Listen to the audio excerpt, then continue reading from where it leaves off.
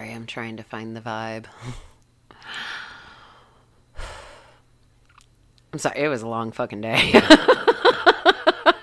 As we see here, in her natural habitat, the Tarantino is trying to get into the vibe of a serial killer. Now we gotta be careful, boys and girls, because if you sneak up on her a little too much, she might bite you.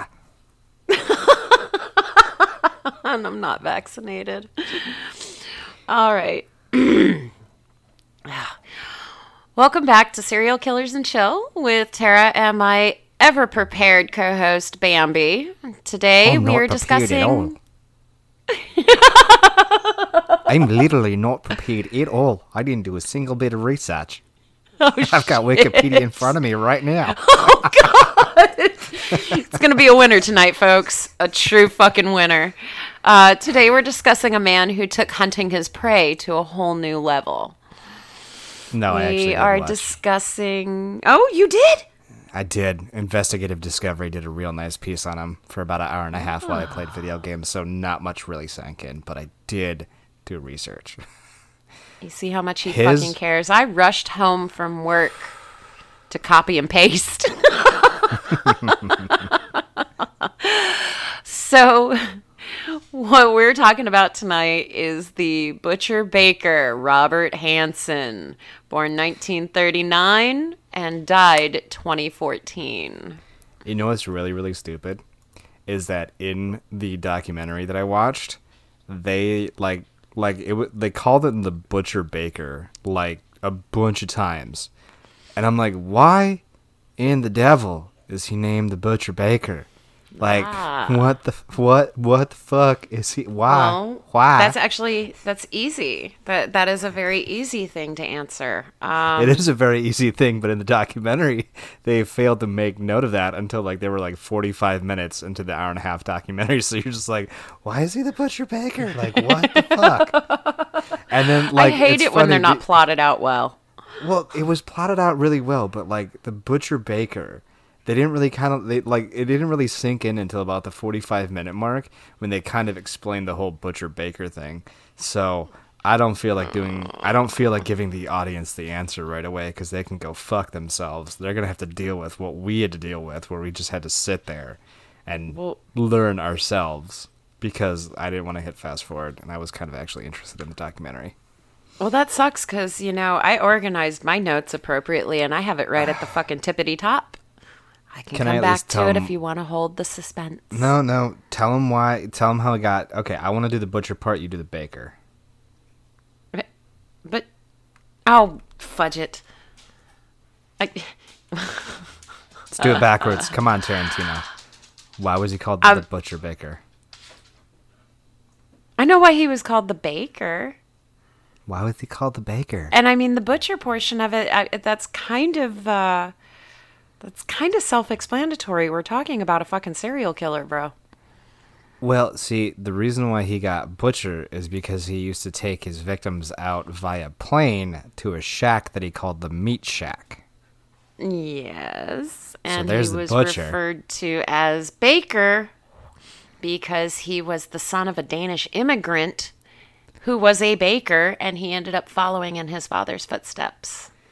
Yeah, they kind of failed to mention that until 45 minutes into the documentary, and I was like, why? Why is he called the Butch Baker? Oh my gosh! See, now to me, that's just poor planning. No, well, but yeah. Sorry. So Henson was an American serial killer. So we're back in the U.S. where we're known to have the highest amount. Oddly enough, out of all the countries, we have the highest amount. Ooh, Team USA. Well, technically, he's in Alaska.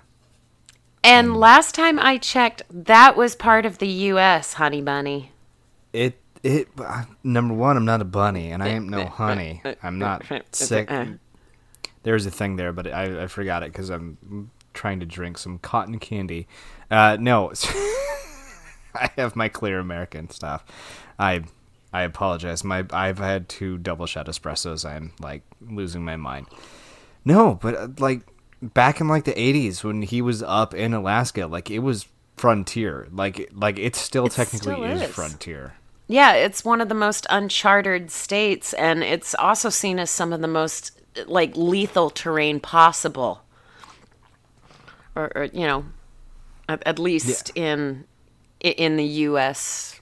state, type of what is the word on it? My brain broke, not No, work. I don't know.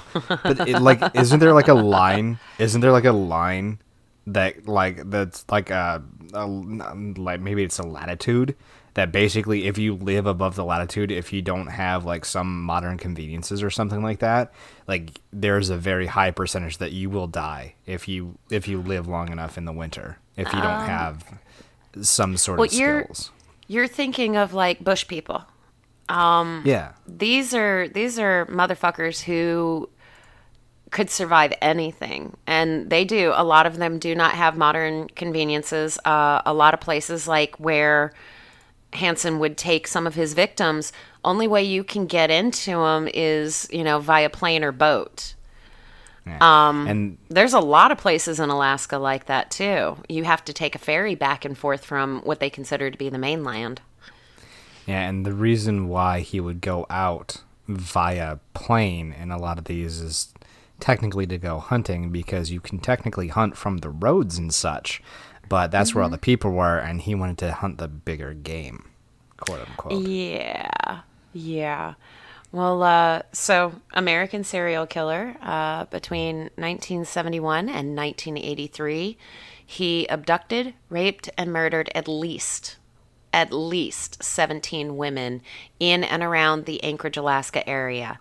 Many of them, yes, he did take out to the middle of literally bumfuck nothing and hunted them down in the wilderness with a Ruger Mini 14 and a knife. Yes. It's believed that he began killing around 1972. He would pick up a prostitute and force her at gunpoint to, go to his cabin or in some cases get in the plane and then take her to the cabin, where he would rape, torture her, and then take her out to a very secluded area, let her loose, and hunt her as if she were wild game before shooting and stabbing her to death. There wasn't the documentary didn't really portray him that in that much of a light. It almost sounded like a lot of the killings that he did, according to this documentary, were essentially he would be overpowered by them, and they would run away, and he would basically just grab his rifle, pick it up, and then as she was running, just plop, and then Okay. yeah, because there was one where she like was poking his eyes out. She was like really really fighting him, and he got a pistol away from her and just basically like put two in her chest or whatever. So like it sounds like there were some struggles. It wasn't much of, hey, I'm gonna hunt you now. It was he took him out to the meat shack. They kind of got scared. They would fight him a little bit, and then I mean, if you saw a picture of the dude, he doesn't look like he's that strong. He doesn't look intimidating at all. Like, So he when really yeah. doesn't. Like, he looks easily overpowered. So they would basically run away from him, and I mean, this dude was literally an avid hunter, straight up big game avid hunter. He had a plane, took his buddies out to go hunting. So a running target the size of a person, with a Mini 14 isn't that. It's horrible to say, but it's not But, that hard to hit. but maybe the struggle was part of the excitement. Much like with our first serial killer we worked on, it was when the young girl struggled against him that he got excited. So it could Well, be that maybe he can overpower him, or could. I'm sorry, since, past tense, he is dead. Maybe it was one of those things where the struggle just heightened the excitement of the chase. he took a couple people out when he first got to Alaska with his plane, and if I remember what the dude said, one of the guys that he took out was like weirded out. He was like, he's weird. Like, we enjoy. He had called him like he got a very bad vibe from him, but he was like, hey, because he was talking about one of his friends that he knew. He was like, we enjoy the hunt. We enjoy the thrill, like we enjoy the thrill of the stalking, the going out, getting the big game, and all this other stuff. But Robert seemed to enjoy the kill more than anything. And that was one of the Yeah. quotes that they had thrown out there, was that he really seemed to enjoy the killing part, not the hunting or the stalking, but when it came time to pull that trigger, he was way more into it. And the dudes didn't go hunting with him anymore after that. Well, and as per my MO, I will I will find a connection between the way they were brought up and what their life was like with how they are now. Um, he was a super shy kid, scrawny little lanky kind of thing. He had a stutter. He Yep. had severe acne that left him physically scarred. I mean, like we're talking some acne. Like my scarring that I have on the chest, or like, because I'm taking We're a look at a picture. talking we're talking like pock marks, like bad. Because of this, girls didn't want anything to do with him.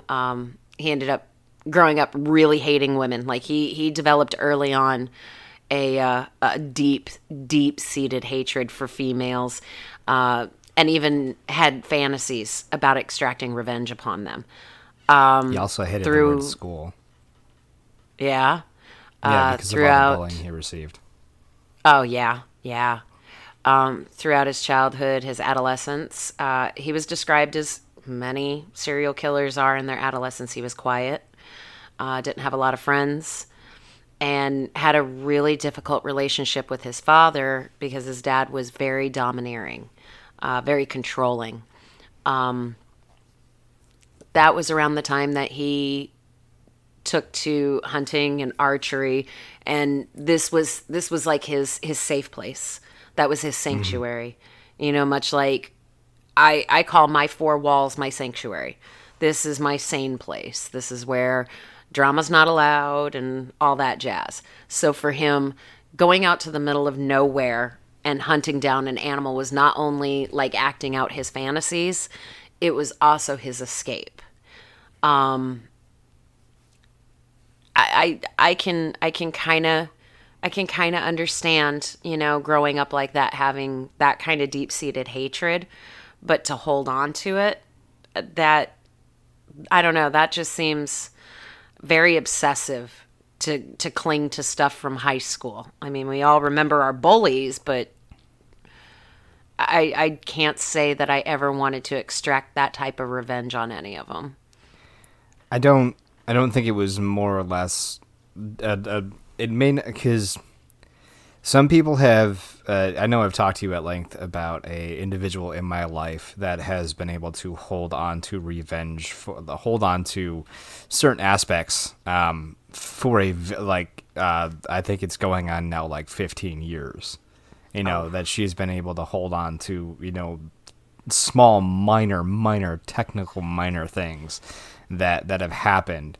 And it's really, really interesting to see somebody hold on to these grudges and just absolutely still have a disdain or a dislike for me for things that happened years ago.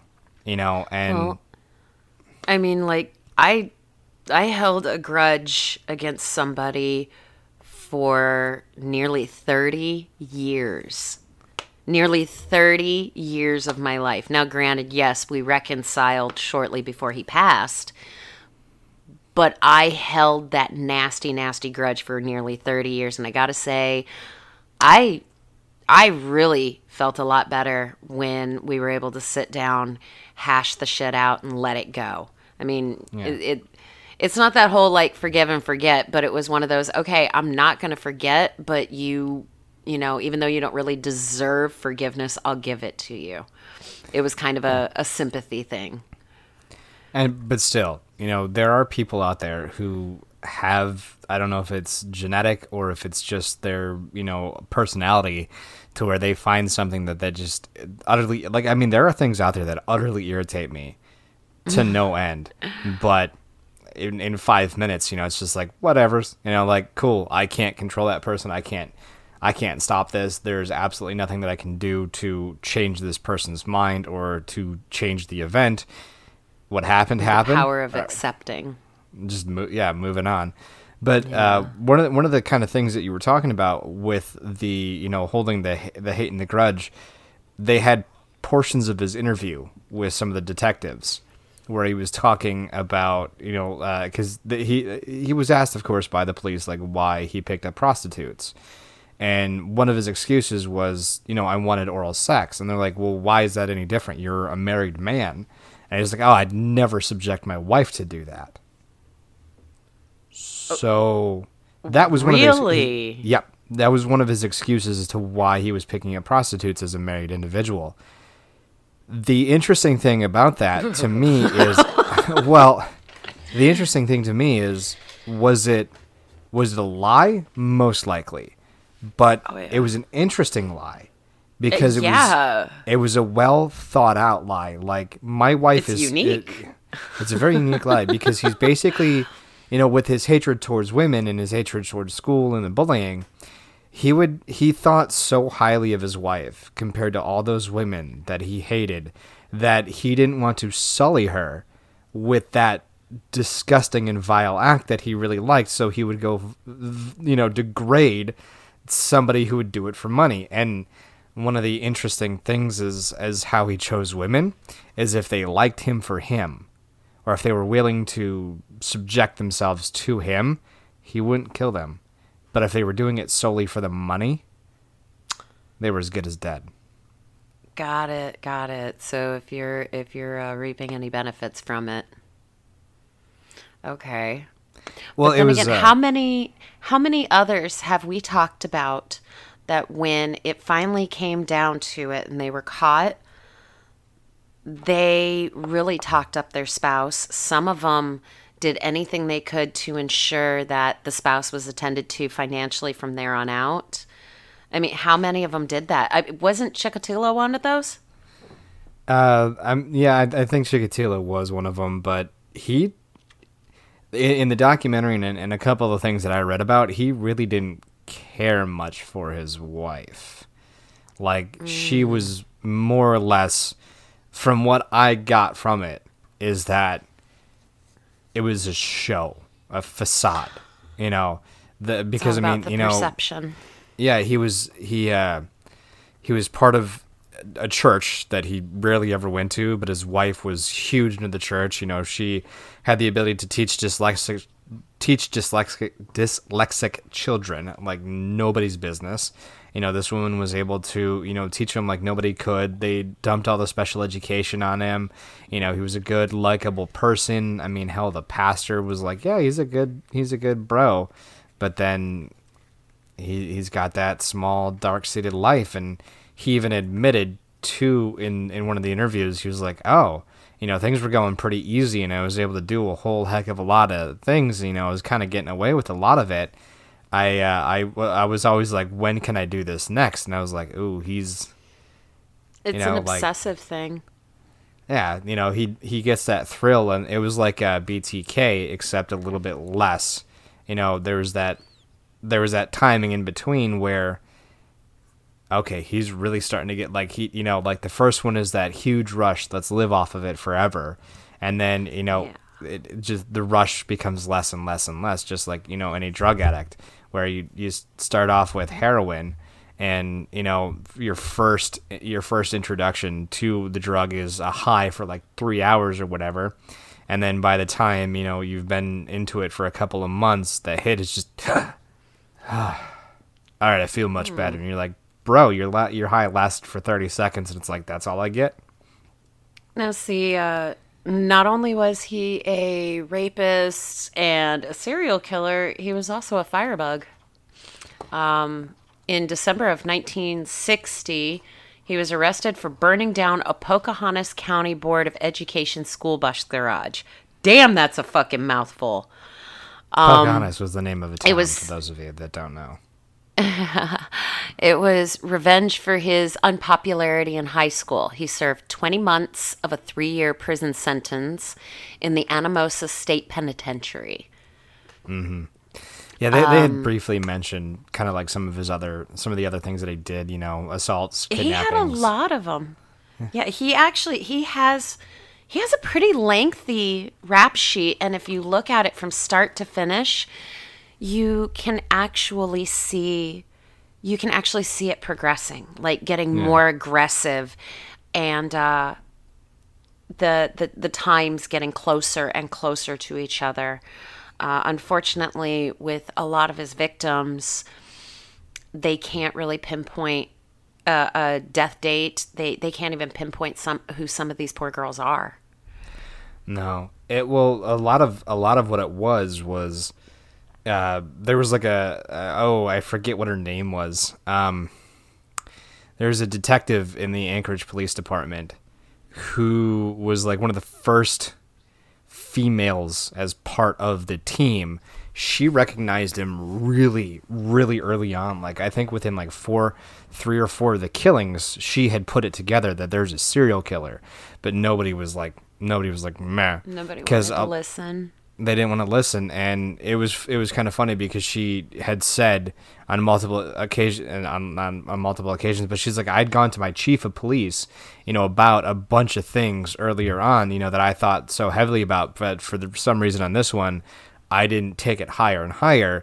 But it was really weird because a lot of the times the police, for those of you that don't really know, Alaska it still kind of is a frontier. And I know we had touched on this just briefly earlier, but it's kind of a lot like Nevada. Prostitution is not legal, but they kind of turn a blind eye to it because of the type of, look at a lot of the jobs in Alaska. They're very seasonal. Like the crab fishing show. These guys are out on a boat for for like 5-6 months. They come into port, once or twice every 2 months. A lot of them don't have families. They get flush with cash. They go get a hotel, get the company of a woman for a night or two, and then they go right back out to sea. So It's a like lot a of the group time, of guys coming back from deployment. oh, you shut your mouth on that. I will not be roped into that. But It's true.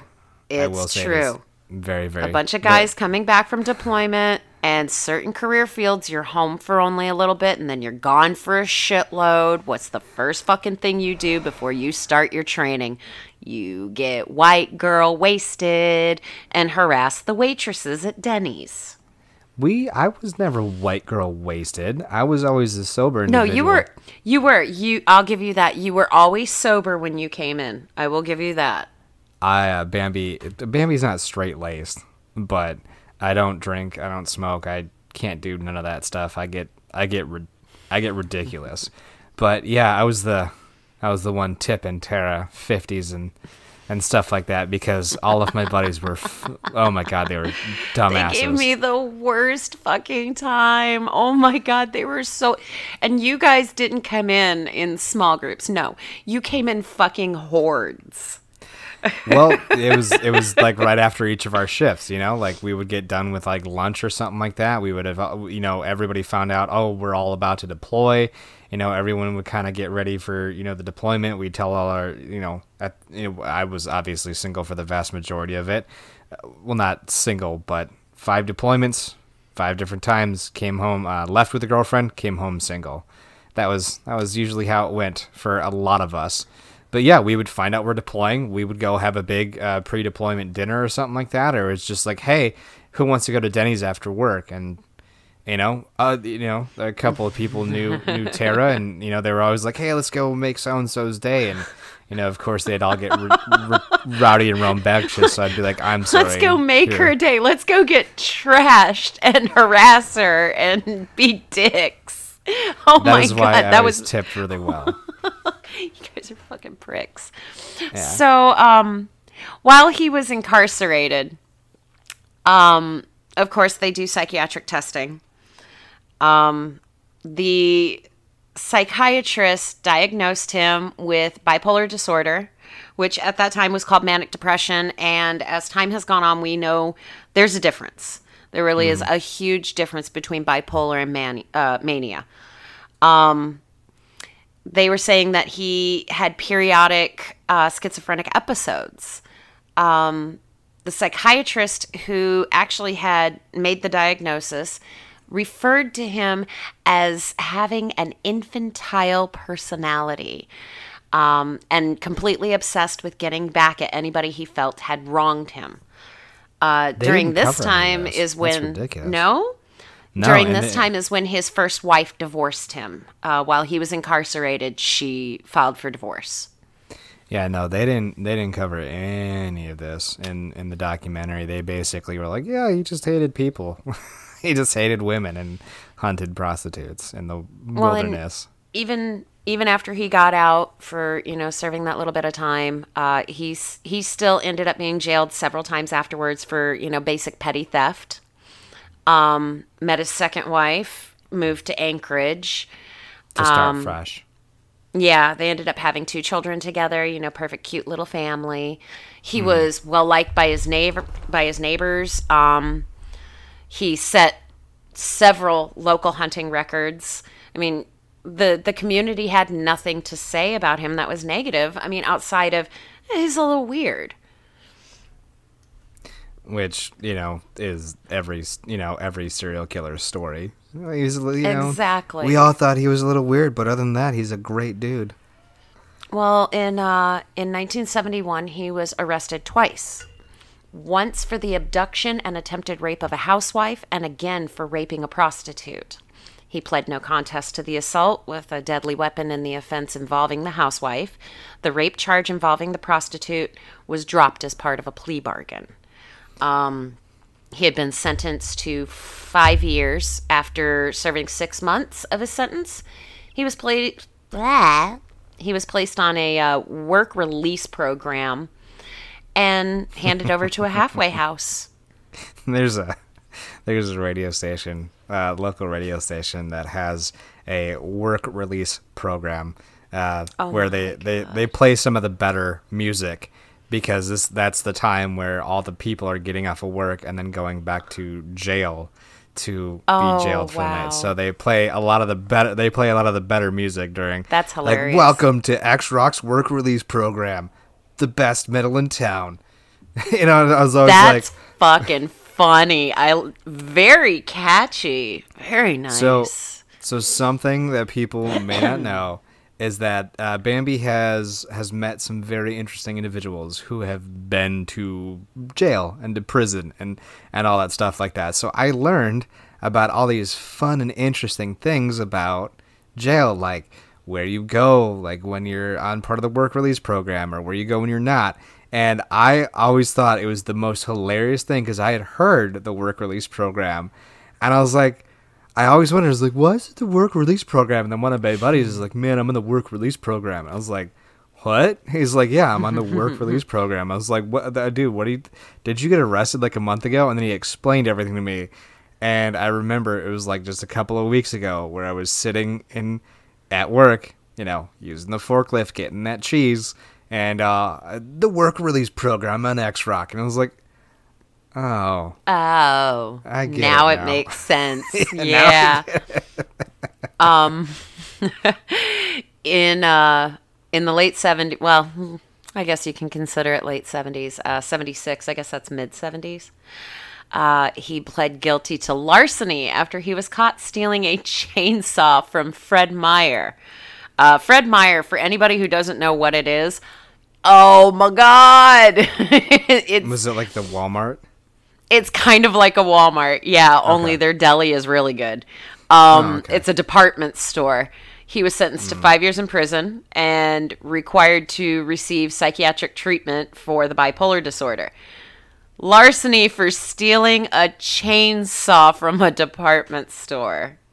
I mean, if you're going to steal something, go big, go home. Yeah. Well, the Alaskan Supreme Court reduced his sentence, and he was released with time served. How flippin' crazy is that? Like the in out, in out, in out, in out, and we see it a lot. It repeats a lot through most of our research. I see it. Well, no, like the Supreme Court is like, yeah, he's just stupid. Release him. Well, I'm sure they looked at it the same way I did when I read that. I was like, chainsaw? Yeah. At what point did you think you were going to get out of the store with that? You can't put that down your pants like a carton of cigarettes. Yeah. It's so ridiculous. He doesn't show up again on the radar until 1983. He offered a 17-year-old sex worker, Miss Cindy Paulson, 200 to perform oral sex. When she got in the car, he pulled a gun on her and drove her to his home in Muldoon. There, he kept her captive, proceeded to torture and rape her. Later, she had told the police that he had kept her chained by the neck to a post in the house, in the house's basement, while he took a nap on a couch nearby. Dude, that's some confidence. After he woke up from his little beauty sleep, he put her back into the vehicle and took her to Merrill Airport, where he told her that he intended to, and I quote, take her out to his cabin, the shack that you were talking about down in the valley, and it's accessible only by boat or bush plane. Yep. Polson, the young lady, crouched in the back seat of the car with her wrists cuffed in front of her. When she saw the chance to escape, she booked it. He was busy loading the airplane's cockpit. While his back was turned, she crawled out of the back of the seat, opened the driver's side door, and hauled ass. She later told the police that she had left her blue sneakers on the passenger side floor of the sedan's back seat as evidence that she had been in the car. That's one fucking smart cookie right there. That was like what we were talking about yesterday. That we were talking about that in one of the previous ones, where if you're going to have a moment where something crazy happens, it's just like in the movie Taken. Remember the details, not the big generalized, banana sandwich stuff. But yeah, there's going to be, on his left cheek, he's got a star tattoo. How many people have a star tattoo on their left cheek? Something Touché. weird or crazy like that. So, yeah. She did make it to a hotel. By luck of a motorist who noticed that she... Yep. Because in the documentary, she was apparently nude. Like, basically nude while running down the street. And this driver was like, that's not right. And then it was really kind of weird because, like, all of a sudden she was in a hotel, and then the police, and then, like, nothing really came of it. Like, it was weird. Well, and that's the worst part. So, like, they call the police, and the police show up. They find her handcuffed. They find her sitting in the room by herself. They take her to the headquarters. She describes the perpetrator. When Hansen was questioned, he denied the accusations. Duh. Stating that Polson, the young lady, was just trying to cause trouble for him because he would not pay her extortion demands. And this is where a lot of it came into, where I was talking about earlier. The Anchorage Police Department, like I said, kind of turned that blind eye to prostitution.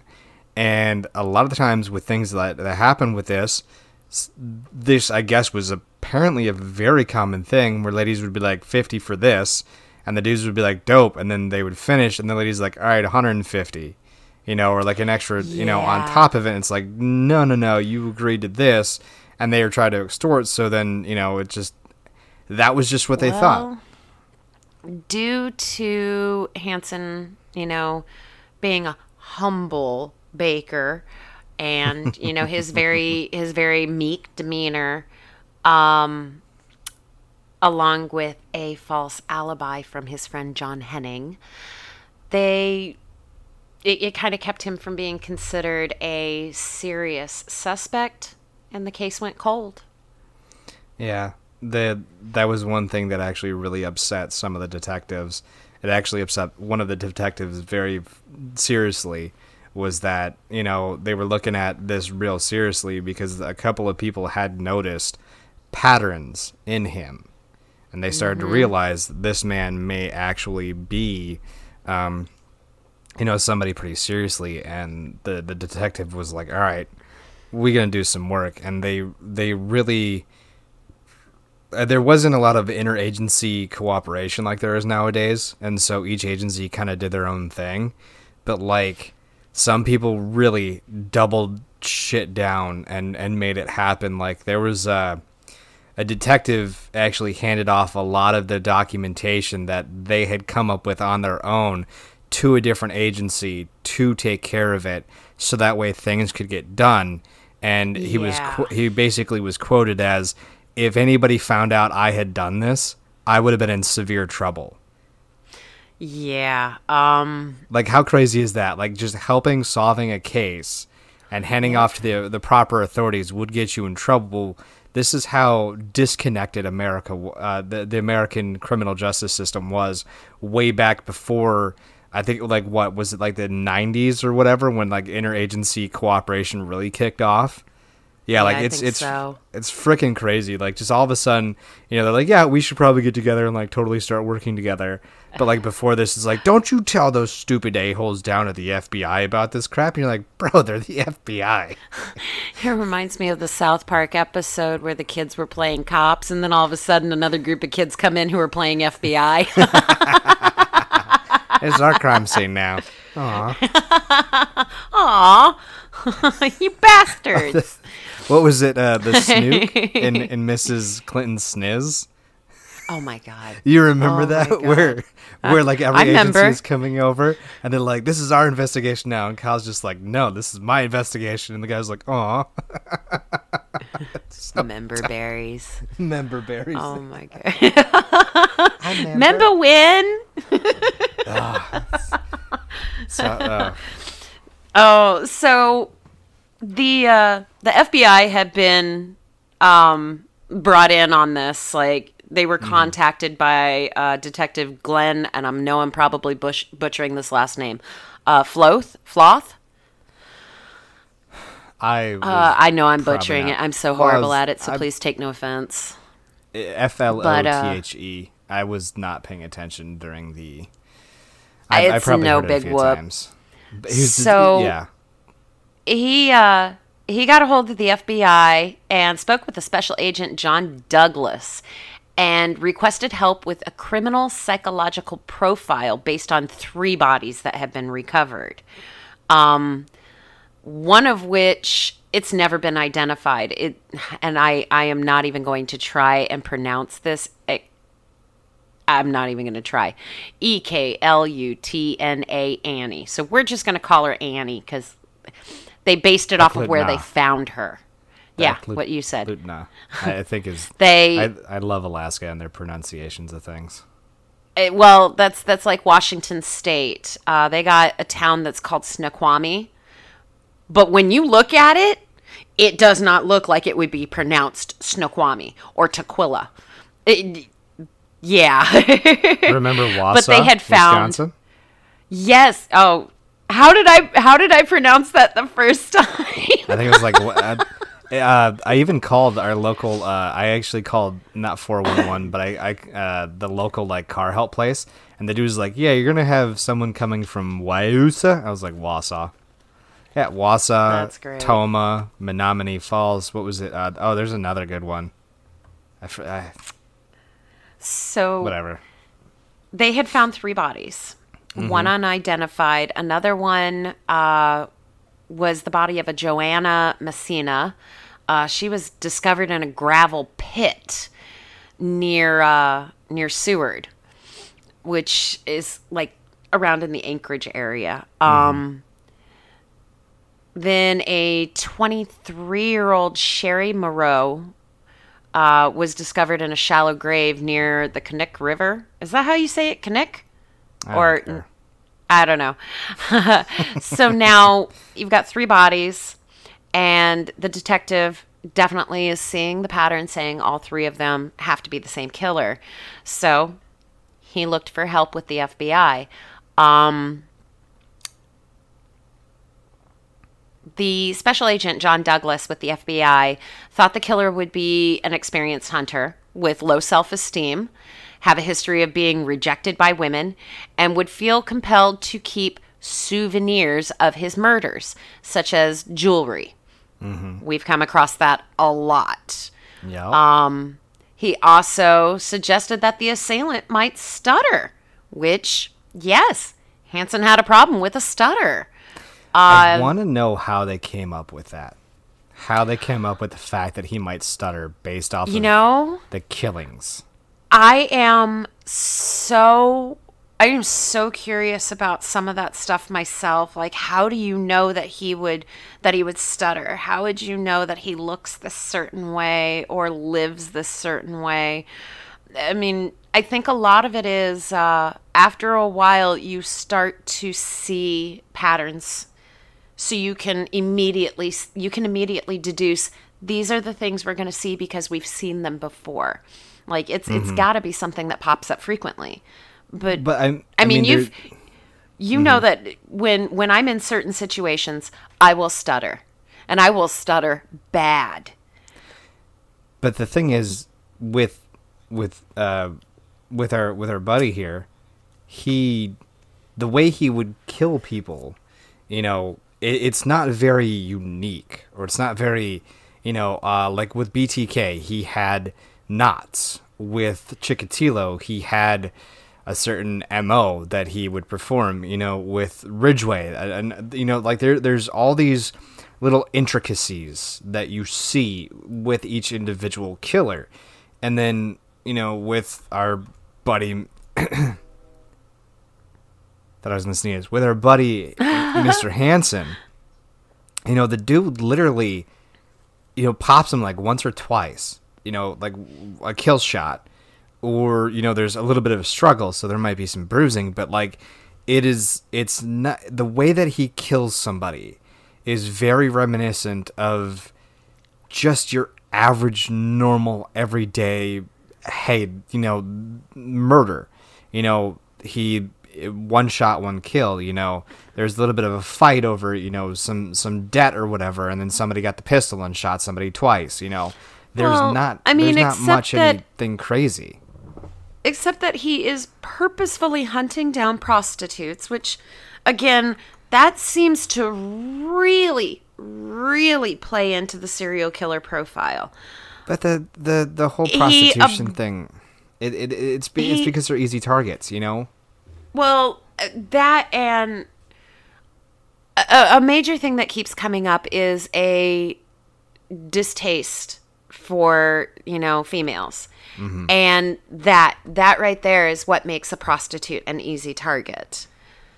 Well, actually, speaking of the easy targets, one of the reasons it was so hard back then was because apparently there was a mafia, or there were gangs that would find women in bigger cities, say, hey, you can make a lot of money stripping out in Anchorage or Seattle or something like that, and then they take them up there, and then these women would be up there for like a minute or two, make a bunch of money. But with the way the mafia ran things, without getting too into it, it was basically they would become indebted for life to these mafias. And so they would make a shit ton of money in a couple of days, and then they just disappear somewhere, and then they have to restart their life. So women would go missing all the time from, strippers or go-go dancing or this stuff because of this ring that they had, which apparently I had no idea about. And then, you had the Air Force up there, and it's just all this crazy nonsense. So it wasn't unusual, like he really, really picked his targets really, really well. And I mean, that's why serial killers, I would say, go after women in these professions, because it's so simple and so easy. I'm going to find me this one girl who walks the streets who's gone for days at a time. This is normal for somebody. You don't want to be like, oh, Tara's not answered my texts in a day, or Tara's not, been into work in a day or two. Somebody's going to notice that almost immediately. Yeah. Well, whereas... I mean, definitely, because I'm always on time, and I text you pretty frequently. Yeah, whereas, you take, and I mean, that's just a random person, but like, everyone has that daily life cycle that they go through, but you find somebody who is a streetwalker, or somebody who, is an escort or a go dancer. They may be gone for a day or two at a time and may not answer you, just simply because of what they do. And so when they go missing for a day or two, nobody really has that, that worry. They're like, oh, she must have found a John, or she must have done this or that. And then the next thing you know, you've got a week or so head start on everybody to where you can do whatever you want. So I mean, it does kind of work into it, but it's just like, oh, the prostitutes, okay, he hates women. That small little niche thing that they have in there is just, okay, cool, you've got that little bit, but where do they extrapolate this data? Like, he's going to be a ginger. He's going to, I mean, every serial killer keeps souvenirs, so that's kind of almost like a guaranteed now, too. But it's like, how the fuck do you know he's going to stutter? How do you know he's going to have this or that or the third? So it's insane how you can extrapolate the smallest bits of data out of. I mean, again, we don't have the whole story, but it baffles my mind. It's like, how the fuck do you know he's going to stutter? And, well, they also had in the profile that this person would own a plane. So, using this profile, the detective investigated possible suspects until he reached Hansen, who not only fit the profile, but owned a fucking plane, too. So he was also like number 12 on the list. So he wasn't, he was on the list, but he wasn't that high. Yeah. Well, this, supported by Polson's testimony, the young lady who got out of the vehicle, and, the profile from the profiler Douglas, the detective and the APD secured a warrant to search Hansen's plane, vehicles, and home. In October of 1983, investigators uncovered jewelry belonging to some of the missing women, as well as an array of firearms in a corner hideaway of Hansen's attic. Also found was an aeronautical chart with little X marks all over it, hidden behind his headboard. Before you go next into what happens, it was interesting because they were doing the interview with Hansen, because what they did was they were like, all right, we got to get away to search the house. So they asked Hansen to come interview, and Hansen was like, yeah, sure, I'll come interview. Cocky, as most serial killers are, has a whole bunch of a conversation. They're searching and searching and searching. They can't find diddly squat. They can't find anything. They're not finding any information. Well, one of the detectives goes upstairs, finds the 223 rifle, finds this, finds that, and what ends up happening is in the middle of the interview, Hansen says that he wants a lawyer. He's like, I think I need to talk to a lawyer, and it is so, the detectives were so professional. They're like, it is 1:53 p.m. This is the end of the interview. All right, have a great rest of your day. And they turn off the recording, and then they jump forward, and Hansen is deny. Oh, yeah, he denied it as long as he could. Well, here's the fun part. Can I tell the story of how it turns? All right. Can I tell the story of how it turns? All right. Thank you. I love this part. I love this. Thank you. So literally they're chatting. He's deny. So the detectives pull out the map. They show the map to him, and they're like, look, you hook us up, we'll hook you up. We'll only charge you for the murders that we technically know about. We want all the information. We know these X's mean something. He takes about 30 seconds. Like, if you watch the documentary, he takes about 30 seconds. It's like, those X's mean something. They're like, oh yeah, we know they do. And then he just starts talking. So he basically denied. And then they go, look, we either do it with or without lube. You choose how it gets done. And he knew he was cornered. The detectives even said there was a change in his demeanor. Like, as soon as they brought it wasn't until after ballistic tests returned and there was a match between the bullets found at the crime scenes and so on that he asked for the plea bargain. Yeah, but they did know as soon as they found the rifles that the rifles were .223 caliber or .556 in real people speak, that they were very similar to the ones that were used, but still, it was just insane how the detectives were like, we saw an immediate change in his demeanor. They have nothing on me, and then they go, we have everything we need. You either help us or you don't. And, he would send us to 461 years without the possibility of parole. Well, part of what I came across was talking about that during the interrogation, I guess you could call it. He actually started to blame the women to justify his acts, his actions.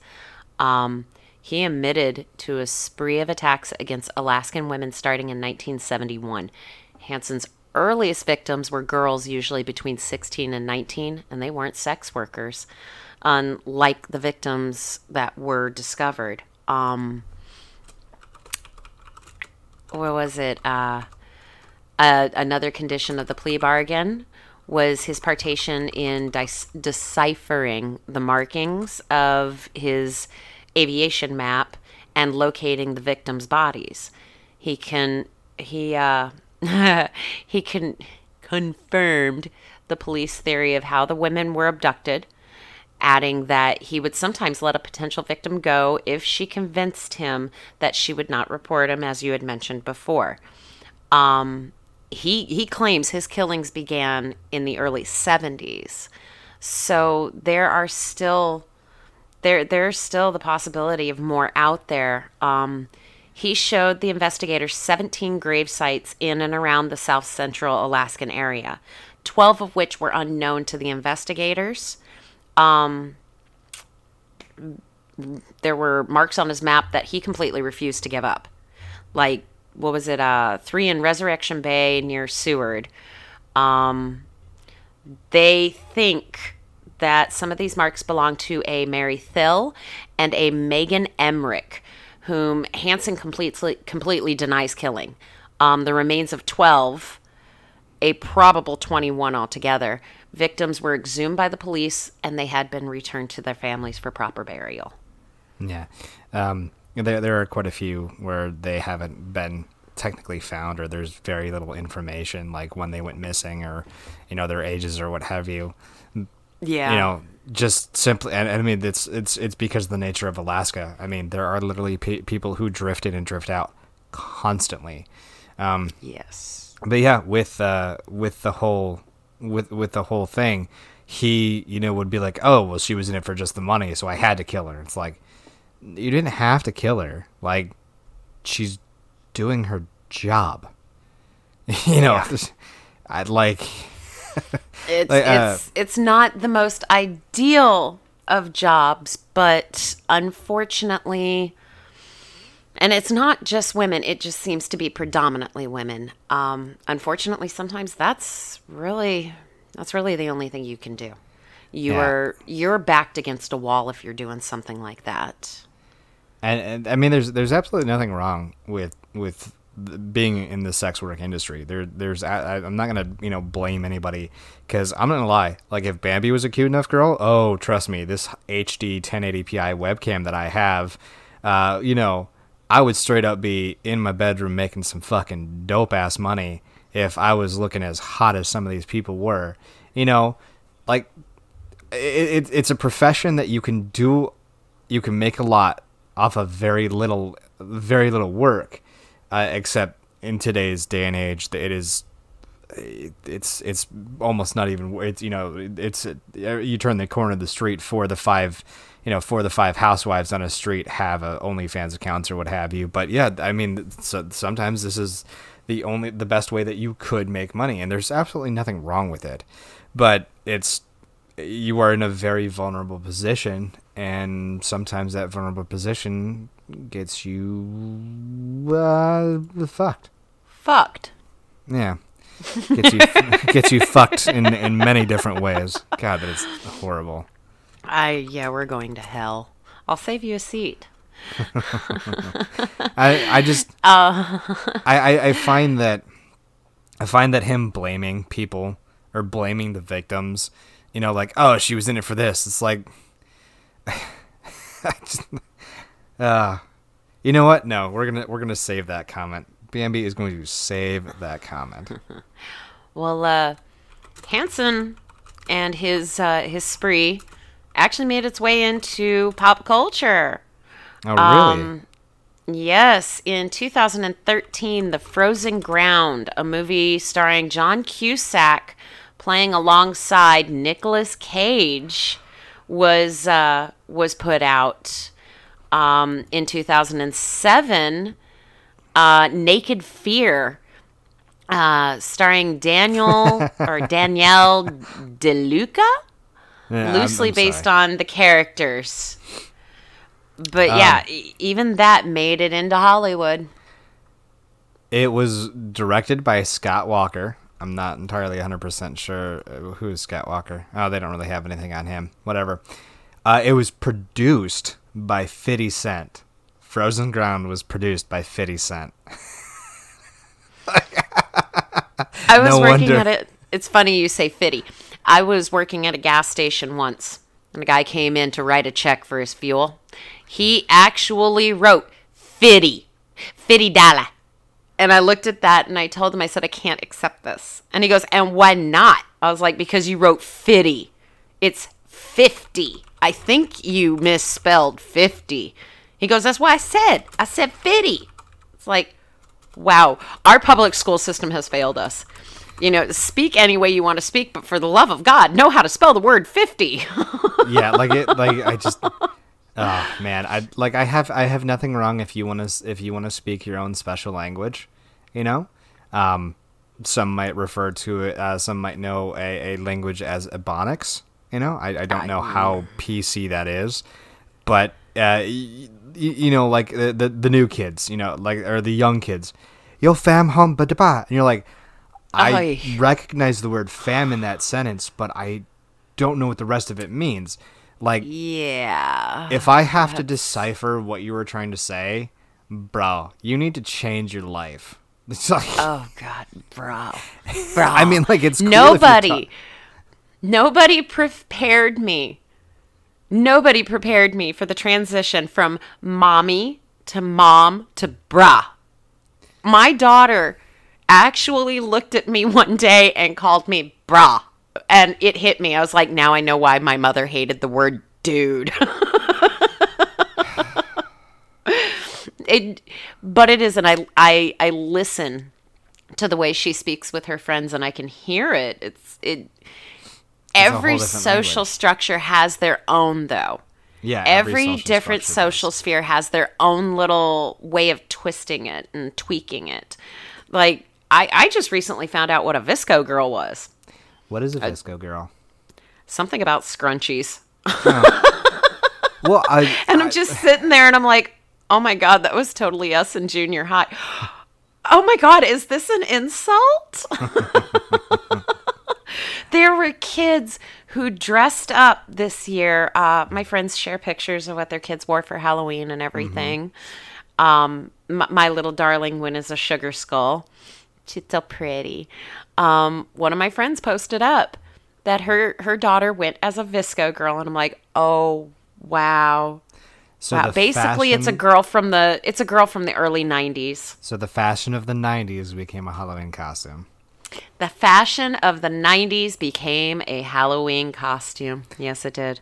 God, we It's were so right up there with hippie. my brother, Cherry D, because I have no problem using his nickname instead. Nobody's going to know him, but my brother's nickname is Cherry D for Cherry Douche, which is, I don't know how in the hell he got that nickname. I don't think we want to know. I don't know how I'm very interested, but I saw a picture of him today. Remember how I told you how hippie he is? Yeah, Like, you said he- he's real tree hugging, granola eating hippie. He asked, we went to a local bar. This is how tree hugging hippie he was. We went to a local bar in my town here. He asked if the waitress knew where the spicy black bean burger was it locally sourced or not. Yeah. So that was really interesting. He was like, where was it sourced from? I'm like, bro, you're stupid. So anywho's and what's it's, I saw him today with 0 feet on, with no socks, no shoes, pants rolled up, and wearing a t-shirt, a hemp necklace, and his hair just as disheveled as all ever, looking stoned out of his mind. He lives out in Colorado, so I'm like, wow. I really hope that, somebody dresses up as you for Halloween, or somebody dressed up as you for Halloween. Oh man, But he did actually die. that's great. Yeah. Getting back to what we were talking about. Yeah, he did die. He did in die while 2014 incarcerated. at the age of 75. Natural causes, I believe, is what they said, brought on by just an entourage of health issues he had been having. Well, when you live in basically a concrete environment, with as he was, it's very, you're gonna have some issues. So. Oh man. And we've talked about that before, how it's just not fair that these people get to go quietly and comfortably after every horrific thing that they did. Like, I don't know, I want my poetic justice. Yeah. I mean, it's that simple. I want my poetic justice. I want to know that their last minutes on this planet were just as terrifying as their victims. Well, like with some of the games that I'm sorry, not some of the games, but some of the deaths, I really wish that, like, because I know with lethal injection, I know that you're super anxious, of course, because you're strapped to a chair and you're stone sober for it.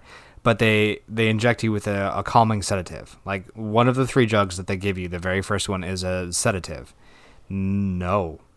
You go through that straight up, sober as can be, and I want you to feel that shit enter your veins and know that the moment is near. I don't want you to have some artificial calming sedative to where you're like, oh. Well, it was like and in the movie. I want to slap every person out there, and I really don't care who hears this. I want to slap every person out there who says, that is so inhumane. Are you kidding me? This is a person who brutally tortured, beat, and raped women. Yeah. And you're worried about the humanity of us taking his life? Oh, bite the big... Oh... Well, it was you see that all the time. You see that all the time where it's a picture of Batman. It's like, if you kill a killer, there's still the same number of killers, and then you'll see like a Jason Todd or Punisher, and like, yeah, but if you kill many, many killers, it goes down continuously. I mean, you're still just a killer. So all I know, all I care about is that their last moments should be utterly. Have you seen the Punisher? Yeah. No, not the Punisher. Judge Dredd, the movie Judge Dredd, where he hits her with slow-mo right before she falls, right before he pushes her off. So instead of a 10-second fall, it feels like an eternity of a fall when she falls down to die. So, yeah. So, and all of a sudden, I'm reminded of the penance stare. Yeah, the penance stare. I mean, and I gotta say, that's actually pretty cool to have all the crap you've done played out instantly before you. You have to feel all that pain, all that torture that you inflicted, and then you die. That's dope. Just be like, everything that was the best thing about Ghost Rider. Everything that you ever made anybody suffer on, deal with it. You dead, son. And it's like just the impending doom of it all. That's fucking insane. It's so intense it burns the eyeballs from their head. If only we lived in a comic book world. A lot of us I know, would right? Make it. Oh my God, right? It'd be the purge every day. I'd move to rural. I'd definitely move out by you. Fuck living in the city. Cities are destroyed every other day. Super villains always attacking. Nah, I don't. I think I'll live out in Farmville. Get a couple of mega mines running around out there. All right. So as we bring this to a close, because the battery on my phone is slowly eking down. Oh, crikey. This... What? Oh, crikey. My name's B&B.